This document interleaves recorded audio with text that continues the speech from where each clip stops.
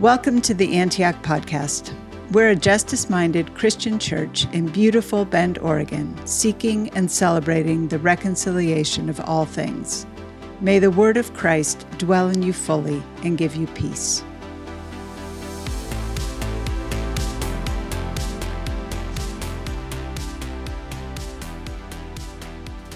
As we move from gathering to listening, our scripture reading today is from the book of 2 Timothy, chapter 3, verses 14 through 17. But as for you, continue in what you have learned and have become convinced of, because you know those from whom you learned it, and how from infancy you have known the scriptures, which are able to make you wise for salvation through faith in Christ Jesus. All scripture is God-breathed and is useful for teaching, rebuking, correcting, and training in righteousness, so that the servant of God may be thoroughly equipped for every good work. This is the word of the Lord. Thanks be to God. Thank you, Natalie. Well, good morning, Antioch. Good to be with you this morning. My name's Rick, and I'm one of the elders here. Today is the third Sunday of Harvest, and we're in the third week of a vision series entitled The Whole Gospel, Both and Faith in an Either-Or World. I can't tell you how excited I am and how significant I think this series is. I'd encourage you to be sure to catch every one of these sermons, either in person or by recording. That doesn't mean I want you to go home now and catch up and walk out on me this morning, but I truly believe that this series can be transformative, both for us as individuals and collectively in our faith and discipleship. Today's topic is the whole truth of Scripture, human authorship and divine authority. We'll be affirming the inspiration and authority of the Bible and discussing the way the Scriptures were originally produced and how best to understand the idea that the Holy Spirit of God was involved without overwhelming the human authors and their personalities and experiences. And we'll look a little bit at how overemphasis of either the divine authority on the evangelical side or the human authorship on the mainline Protestant side can lead us astray when it comes to understanding God and his purposes in the world and in our lives. In this series on the whole gospel, most of the topics we face involve false dichotomies. Christians have tended to choose, for example, whether to believe and teach the gospel of Jesus, what Jesus himself taught, or the gospel about Jesus, what the apostles subsequently taught about the purpose and meaning of Jesus' life and death. And as Pete showed us last week, the two are not mutually exclusive. They don't even appear to contradict one another, and there's no reason to choose between the two, and every reason to proclaim and live out both. And the same is true of most of the other issues we will address in this series. They're simply false dichotomies. But may I suggest that today's topic, and I believe just one or two of the others, involves a paradox. And when introducing the concept of paradox, I can do no better than pointing you to Gilbert and Sullivan's fun-loving musical, The Pirates of Penzance. In the second act, we find the song, When You Had Left Our Pirate Fold, whose chorus goes like this. A paradox, a most ingenious paradox. Ha ha ha ha, ha ha ha ha, this paradox. The plot, as you all know well, turns upon both a paradox and a misunderstanding. The misunderstanding is this. As Frederick's mother is dying, she requests his nurse to apprentice him to learn to be a pilot, meaning the pilot of a ship. But what the nurse hears is pirate. And so he spends his youth aboard a pirate ship learning the ways of a very musical band of buccaneers. The paradox is this. Frederick's contract for his apprenticeship frees him from the pirates on his 21st birthday. But he was born on February 29th, which comes around only every 4 years. So although he has lived 21 years, he has only experienced 5 birthdays. A paradox is an apparent contradiction, usually a pair of statements or beliefs that seem to be logically inconsistent with one another, but which in fact are not. Here's an example from science, the oxygen ultraviolet paradox. Science textbooks still talk about the Miller-Urey experiment of the 1950s, in which Miller briefly produced a smattering of amino acids in an effort to explain how chemical evolution could have led to the building blocks of life. We now know that the conditions under which the experiment was performed were inaccurate to the early Earth. Miller carefully kept oxygen away from the experimental apparatus because he knew that the building blocks of life cannot be produced in the presence of free oxygen. But in the absence of oxygen on the early Earth, there would have been no ozone layer, and harmful ultraviolet radiation would have immediately destroyed any building blocks of life as soon as they formed. The chemical evolution of life's building blocks cannot take place either in the absence or in the presence of oxygen. In this case, the paradox cannot be resolved except by recognition that the starting assumption that life evolved gradually and without God's intervention is wrong. The oxygen UV paradox therefore provides further support for the idea that first and simplest life was a miracle, and that DNA, proteins, and such cannot be produced except within a fully viable, functioning, living cell. Okay, that's your science for the day. There'll be a little survey on your way out as to whether you found the science illustration or the Pirates of Penzance illustration more helpful. Now back to the main point. The Bible and Christian faith include a number of paradoxes. We affirm, for example, that God is three and that God is one. And it takes a further bit of digging and explanation to resolve these two seemingly contradictory ideas. This particular paradox has been a stumbling block over the centuries for Jews and Muslims, among others. Likewise, we confess that Jesus is fully human and fully divine at the same time. I won't go into any detail on that because sometime in the next few weeks, Sean or someone even brighter will make that one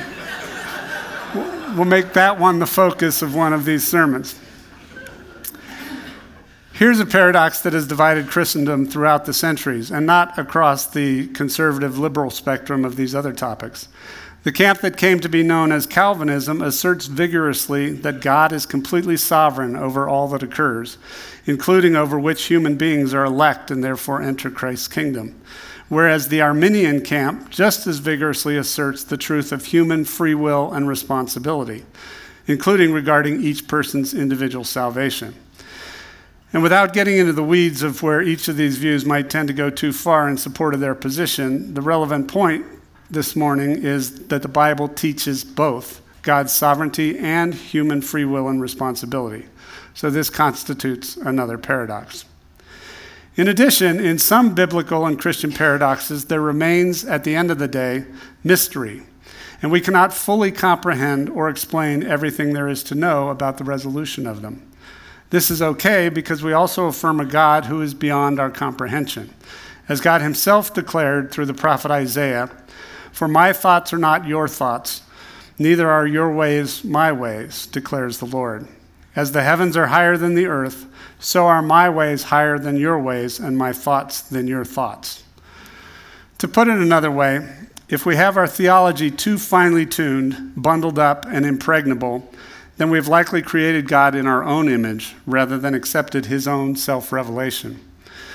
A wise Messianic Jewish lady friend of mine tells me that the idea of having a complete systematic theology, a concept treasured by we Western Christians, is completely foreign to the Jewish mind, which instead allows God to be God, even when that leaves a lot of room for mystery and incomprehension.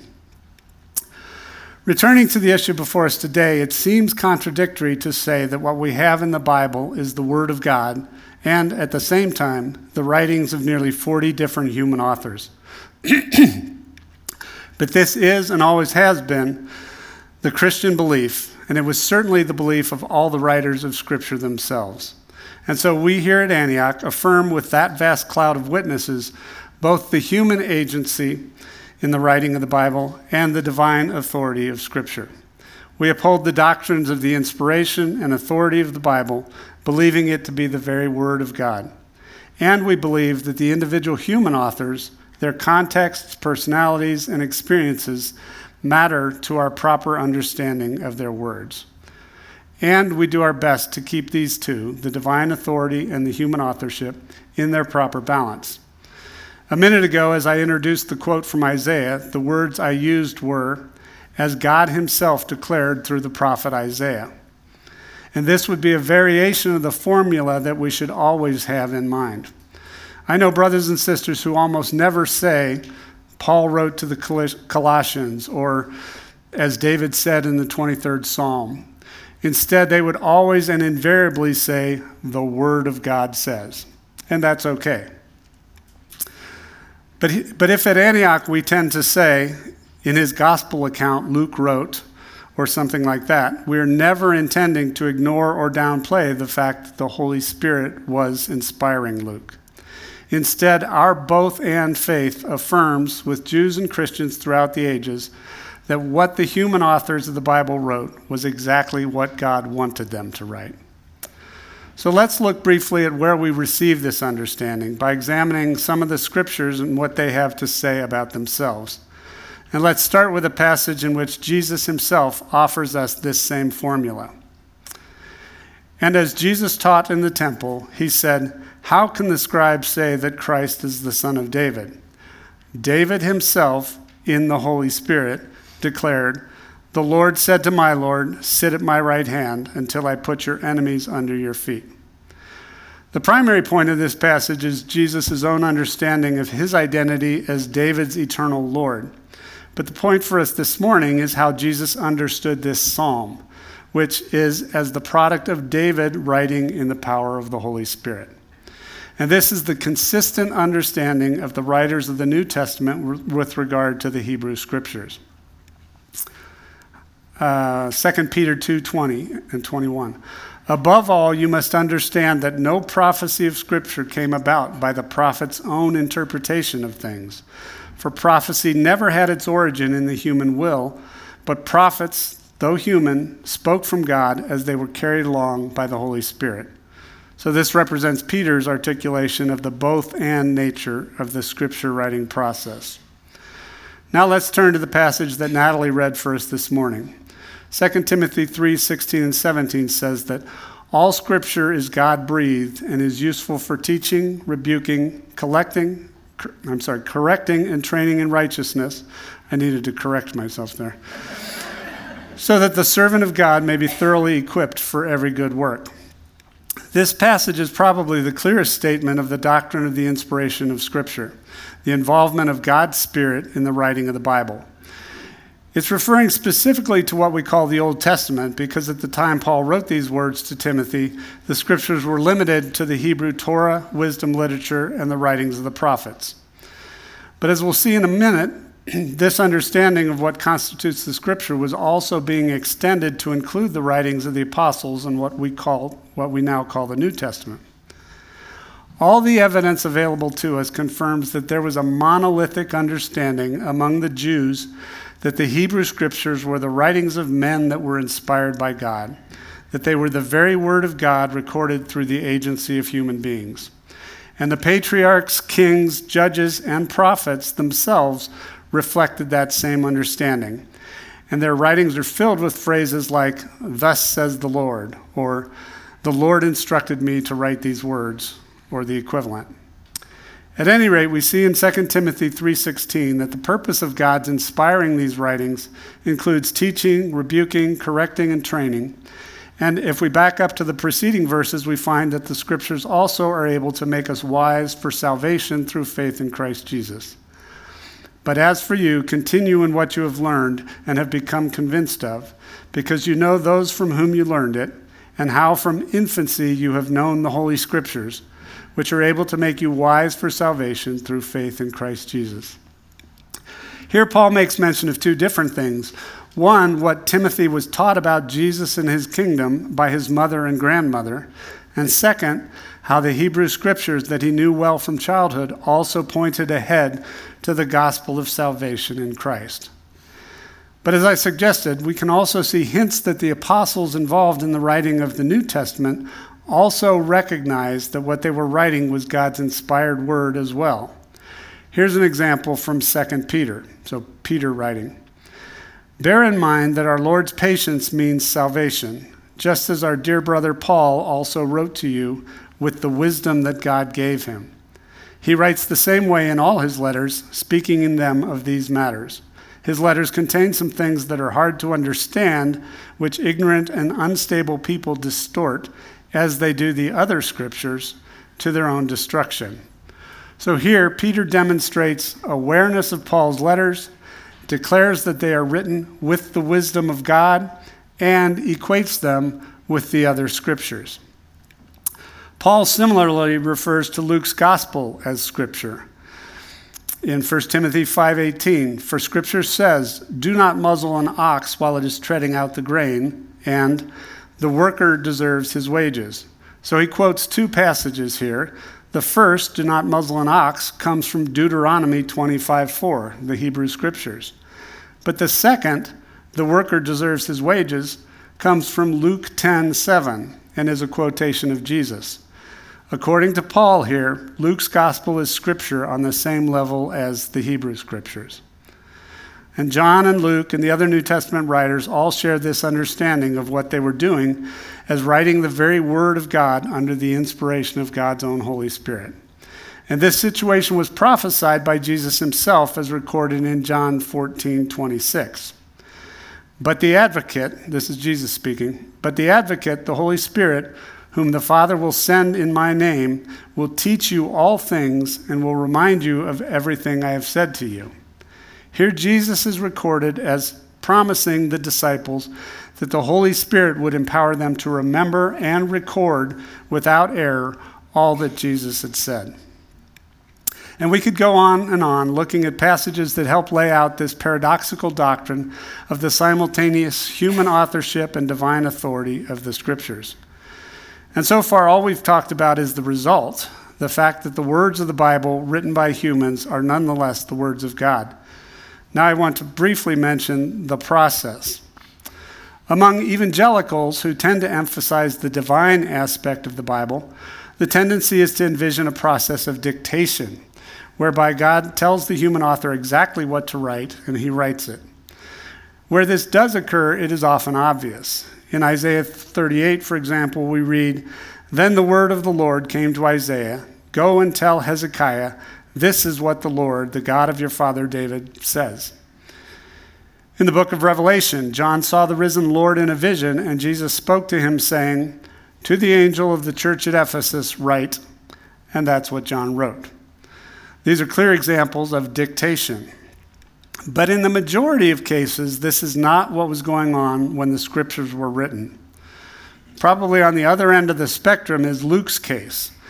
Writing about his process, Luke begins his gospel by saying, many have undertaken to draw up an account of the things that have been fulfilled among us, just as they were handed down to us by those who from the first were eyewitnesses and servants of the word. With this in mind, since I myself have carefully investigated everything from the beginning, I too decided to write an orderly account for you, most excellent Theophilus. This would seem to be far from the process of dictation that we saw at work a minute ago.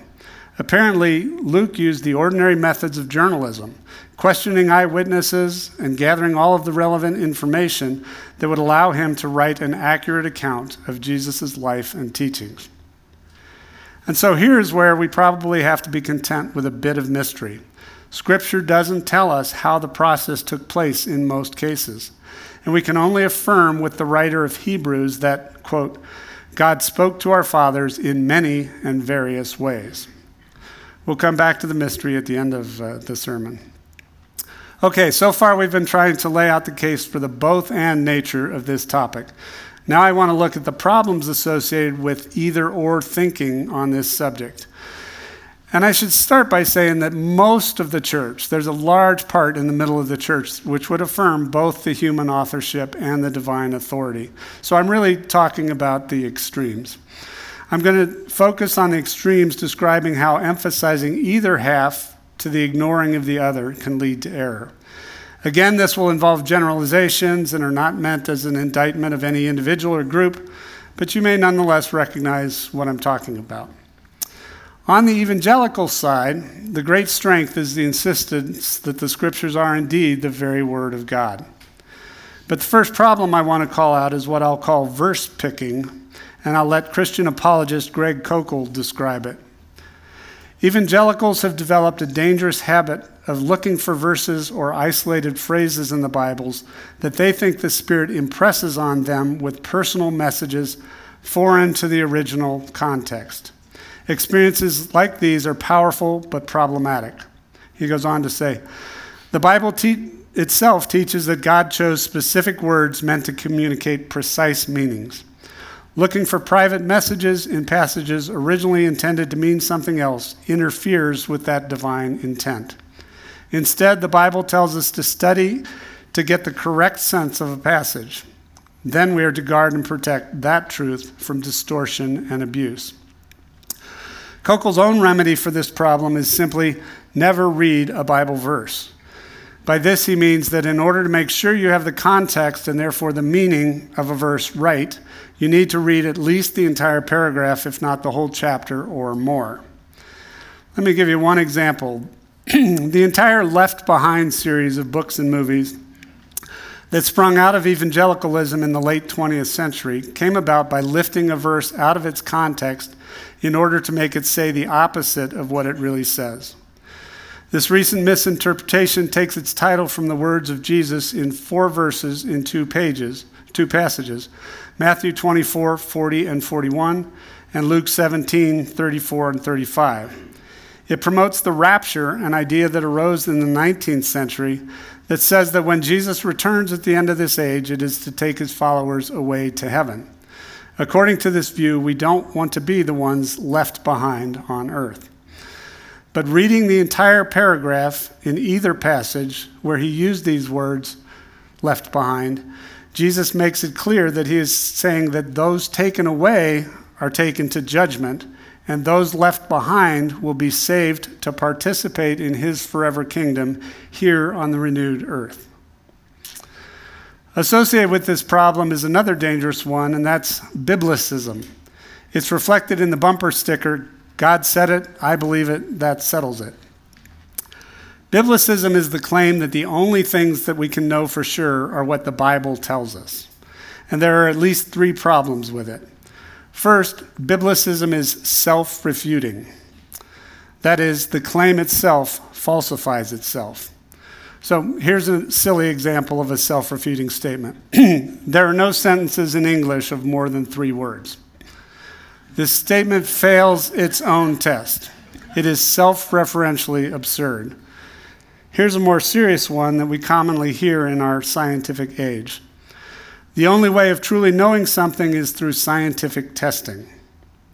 This is an attempt to artificially narrow what counts as knowledge, thereby eliminating such things as revelation or faith. But it too is self-refuting, because there is no scientific experiment that can yield the conclusion that the only way of truly knowing something is through scientific testing. Okay? Biblicism suffers the same fate. If the claim of biblicism were true, it would have to come from Scripture, but there is no passage of Scripture that makes such a claim. Secondly, and instead, we find in Scripture many appeals or even mandates telling us to search for and find truth in history, nature, reason, our own conscience, and through other avenues. The clearest appeals to nature as a guide to knowing God are found in Psalm 19 and Romans 1, the latter of which tells us that all people know from the evidence of the creation itself that there is a God, though many choose to reject that knowledge. Thirdly, one cannot begin to understand Scripture without bringing to it an entire range of knowledge gained from outside of Scripture. This includes such things as vocabulary and grammar, the laws of logic, and such.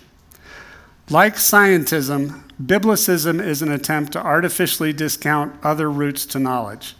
In modern evangelicalism, biblicism is a favorite ploy of young earth creation organizations, and anytime you hear an appeal to biblicism or to scientism, you can feel pretty certain that the interpretation being defended cannot stand up to scrutiny. Closely associated with biblicism is the tendency to act as though the Bible were written in English and directly for 21st century Christians. This can lead to sloppy interpretation that ignores the original language, culture, history, and experiences essential to the proper reading. Accurate understanding of what the Bible has to say to us depends upon rightly recognizing the various genres in which it is written. We get into trouble very quickly, for example, if we treat a proverb as a promise. Here's Proverb 22:6. Start children off on the way they should go, and even when they are old, they will turn from it. Many evangelical parents have claimed this as a promise from God, only to find that one of their teenage or adult children does, in fact, turn from the faith and morality of their parents. Has God failed them? Has he failed to carry out his promise here? Well, no, and that's because this is not a promise, but a proverb. Not an unfailing law, but a bit of wisdom that we would do well to follow. But in addition to genre, historical context matters, and a knowledge of Greek and Hebrew are helpful. This is not to say that you need to be a scholar in Greek and Hebrew to understand a given passage, but it is certainly important to seek out from time to time a brother or sister who is familiar with these ancient languages when wrestling with a difficult portion of Scripture. Let me give you just a couple of quick examples, and these come from the key passage for this morning. Here it is again. All Scripture is God-breathed and is useful for teaching, rebuking, correcting, and training in righteousness. In English, there are two different words that are used to translate the single Greek word dikaiosune. One is righteousness, as found here in this verse. And when we think of righteousness, we usually have in mind personal, individual moral purity, but the Scriptures rarely have that meaning in mind. The other word used to translate this word is justice, which we understand to mean right relationship with others. The Scriptures usually have something more like this in mind, and justice is probably the better translation for this passage. But in actuality, we should understand this Greek word dikaiosune to mean something much more like the Hebrew word shalom. Paul is not here telling us that the Scriptures can train us merely toward personal moral purity, but to reconciliation in all spheres and to right relationship with God, self, others, and the rest of creation. Here, failure to dig into the original language will leave us with rather too tepid an understanding of what God really has in store for us. Moving on in that same verse, so that the servant of God may be thoroughly equipped for every good work.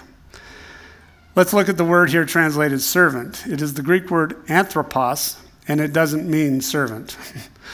As with all Greek nouns, anthropos is gendered, and it happens to be a masculine noun. But this does not mean that it only refers to male persons.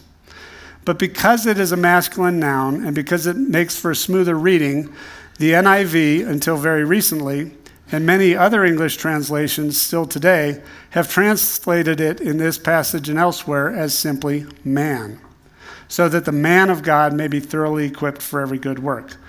That translation wrongly implies that female disciples are not in view here. A truer translation would be so that the human being of God, or so that the individual of God, would be equipped for every good work. But the translation here, the servant of God, is a great improvement upon the old rendering of man, even though it loses a little bit in terms of exact word-for-word translation of the Greek. Let me turn now to the mainline Protestant side, where the danger is overemphasis of the human authorship of the Scriptures. Again, speaking in generalities, the mainline Protestant believer is much more likely to pay attention to all of the considerations I've been talking about that are associated with the human authorship of the Bible. Things like genre, historical context, the original language, and such. And all this is good. But let me identify two problems, or rather two levels of the same problem, that can result from an overemphasis on the human authorship and an underemphasis of the divine authority of Scripture.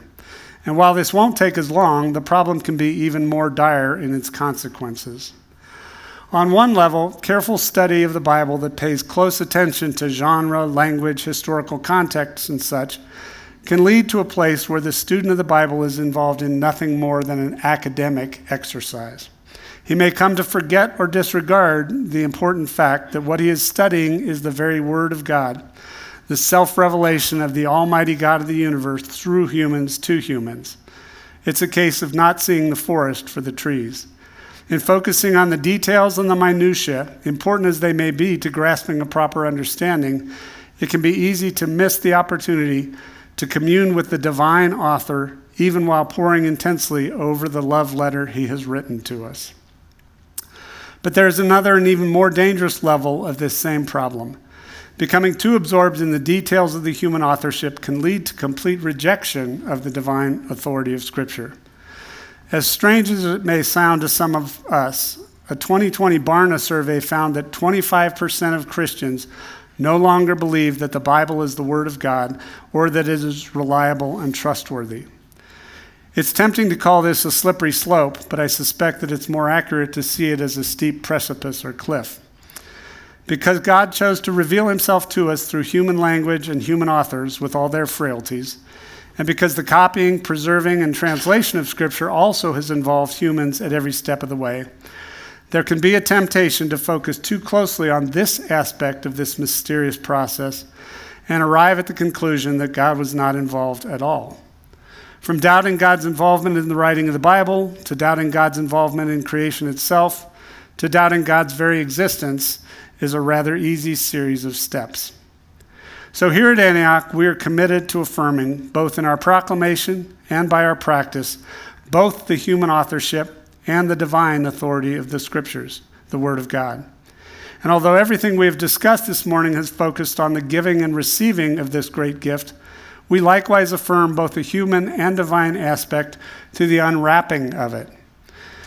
This is another sermon altogether, but we also approach Bible reading as a collaborative enterprise between our human selves and the Holy Spirit of God.